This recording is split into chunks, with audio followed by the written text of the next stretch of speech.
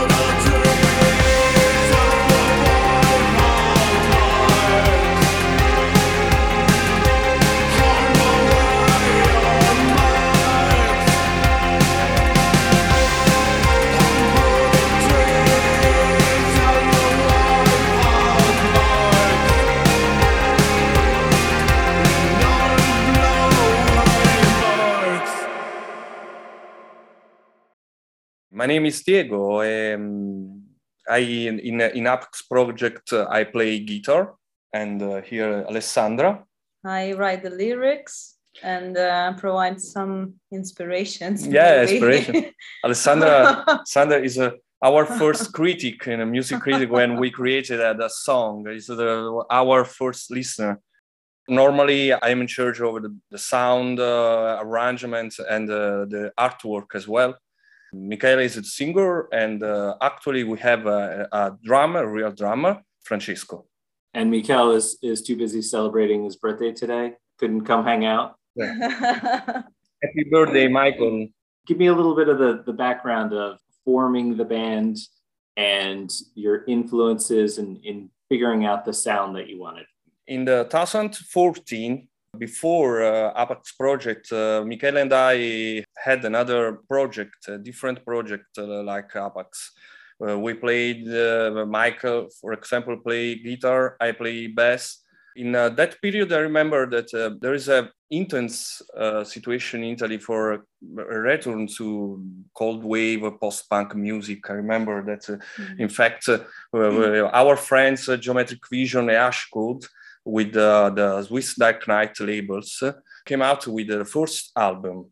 And so we are very stimulated from this. And Michele proposed me to play a guitar in his songs. I remember the first song, Thank You for Alex. Thanks for Alex. Thank you for Alex. First song the very first song. And it was actually a joke. Yeah, it's a little. Do you want to talk about the idea? It was a joke for my birthday. Yeah. Because Alex is me. So he pretended to be very old cold wave band, Belgian cold wave, but actually it was himself who had composed the song. So he said, do you know that band? It's a very old band from the 80s, cold wave band. No, I say, I never heard Thank for Alex. Thanks for Alex. They are pretty famous. I said no. I don't remember. Sorry, I don't remember the name. That's my unhappy birthday. Unhappy birthday. Unhappy birthday. It's the name of this virtual band. And I remember that I liked very much the idea, and I liked the sound and this approach.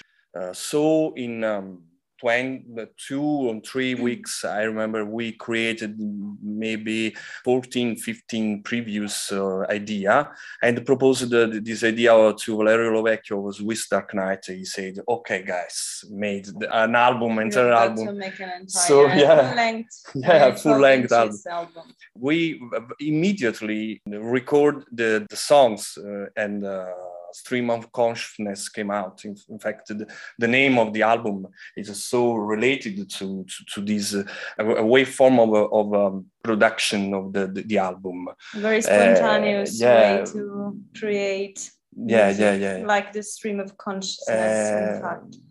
Tell me about the decision to sing in English. I'm always curious about how bands, international bands decide on that. I feel like in America, at least, very few acts are able to break through if the lyrics aren't in English. So was that a conscious choice to have your music be understood in more places? Tell me a little bit about that.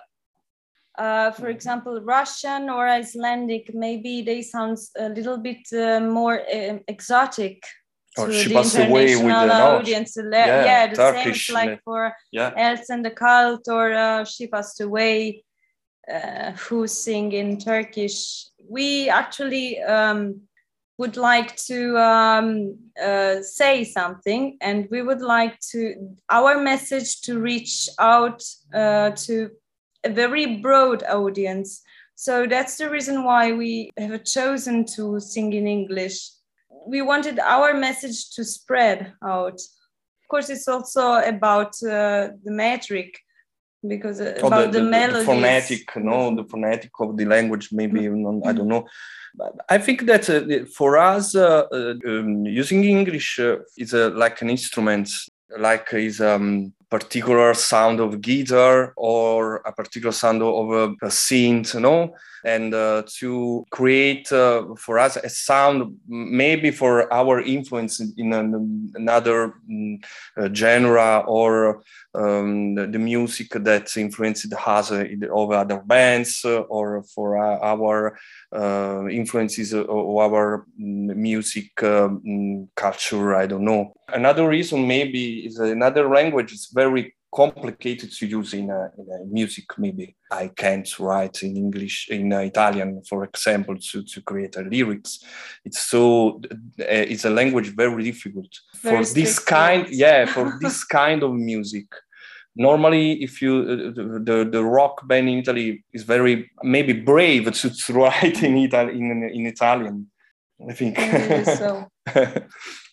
Let's talk a little bit about quarantine. It looks like you guys were very busy during quarantine, re-recording your albums live and putting those out there. So tell me about, was it just, being stuck and needing to do something and not being able to perform live? Tell me about the decision to go back and redo those in a live form. You know that when the lockdown started, we thought immediately that it's important to stay in contact with each other. Because we in could the band, not see as often as we used to. In Italy, So in Italy for 2 months we didn't see each other. Longer than 2 months. 2 months. March, April, February. And we thought that it's a nice idea to create a live in streaming, because for example, Monade, the last album, came out 2 months before the pandemic, so we couldn't have the possibility to play these songs live. So we thought that it's nice to play the entire album of Monade in streaming. So we called live in quarantine because it's during the quarantine. Really, I remember it was incredible because we play together in our home. And it's nice together again. I remember we had a lot of positive feedback from friends, fans. It's so nice. And in May and in July, we thought to again played Cave, for example. And this time we played in a real cave. It's a cave very close to our eyes, because in our land there are many caves in the background. And so we think this is so nice to play in a real cave, present the entire album of Cave. And after, Valerio proposed us to complete the trilogy of live with the first album, Stream of Consciousness. But this time we thought it's nice to have guests this time for all the songs. It's very nice. There's a place in America, it's down in Tennessee, called the Caverns. And it's like this famous venue that I really want to get to. And that sounds sort of similar to what you did for the Cave. But you know that Naples is full of caves, caverns in outside, but it's a very ancient. Because it's layered. Yeah. It's like there are many layers in Naples. Do they have any music venues like that where they sort of built it into the cave? No, unfortunately, no. No, unfortunately. It's not so simple. Archaeological site. Archaeological site. You know that, for example, one in a very famous place in Naples, cave is the underground Naples. Yeah, it's called. Underground Naples is called. Is a very ancient. It was also maybe a shelter. It became a shelter during the Second World War.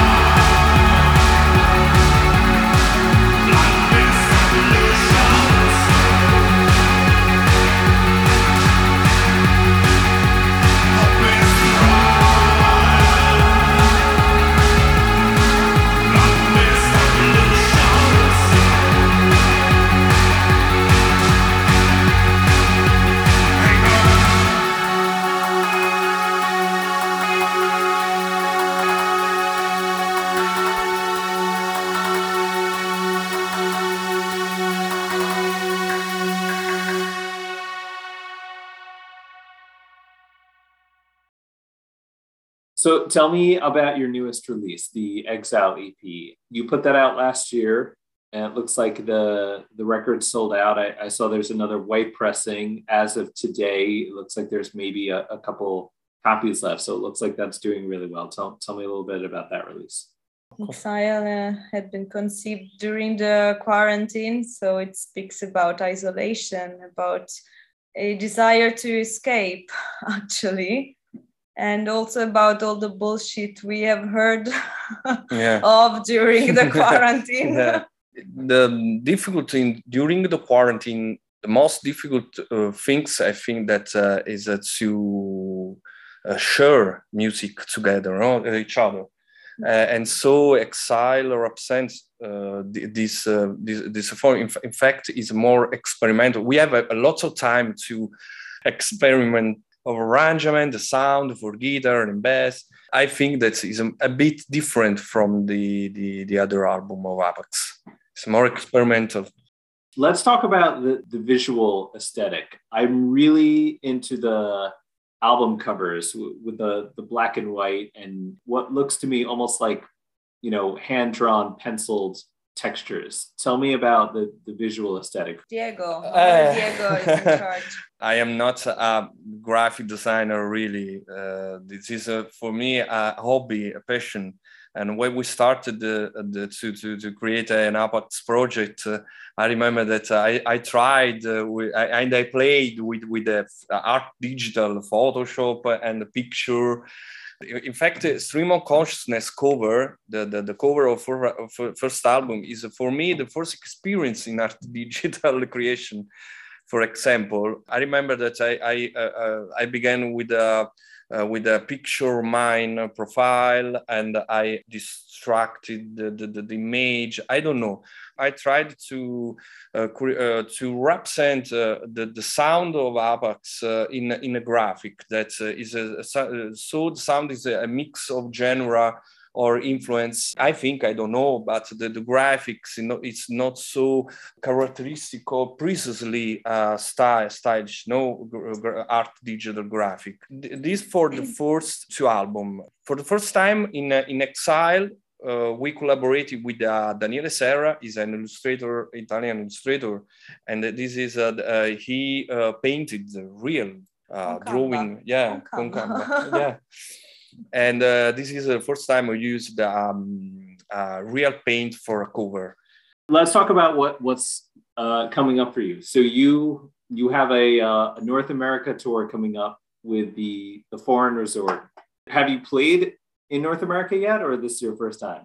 It's the first time we officially played in the USA because 3 and 4 years ago, we played in the south of America. In Mexico City, in Chile, Peru, but we were guests of a party in our friends' party in Los Angeles and San Diego, but it's like just a guest. So this is officially the first time we played in USA, and we are very excited. In fact, when we had the news from this possibility to play in the USA, we are so excited because this time we have we are having maybe 15 or 16 events. All days, and this was really the first time this is a very challenge for us. I remember that in particular in Chicago, we are going to play with first time with From the 242, maybe no, and this is a great lineup for us. And in particular, this time we for many events. I would like to say that for many events, it's incredible that we are going to play the co-headliner with the Foreign Resort, and in fact, this time we thanks very much Kemi Fuller of Spectral Music for this occasion. For this possibility. It's amazing to play with the guys because we during the live streaming we met Mikkel like a guest in one song during our live streaming of a Stream of Consciousness. Do you remember? From that time, we have a great relationship with the guys of the Foreign Resort. Not only for the music, we liked very much the project, but for the human relationship, because guys is very amazing.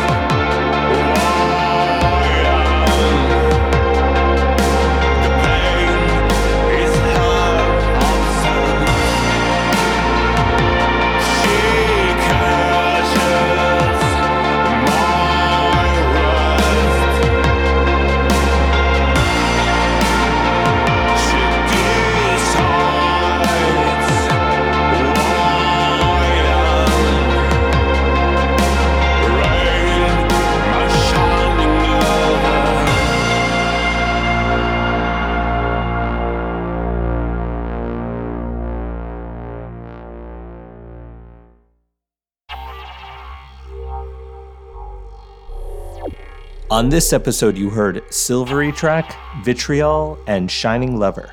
Hapax can be found at hapax.bandcamp.com. Our opening music is Euthanized by Acumen Nation. Our closing music is Messiah by Splinter Group. Subscribe to the show on Spotify, SoundCloud, or your favorite podcast app. Join us next week as we chat with Halo Black and Black Asteroid. Our closing segment each week is dedicated to the inspiration for Cold Waves, Jamie Duffy. Here is Dre Robinson sharing one of his memories.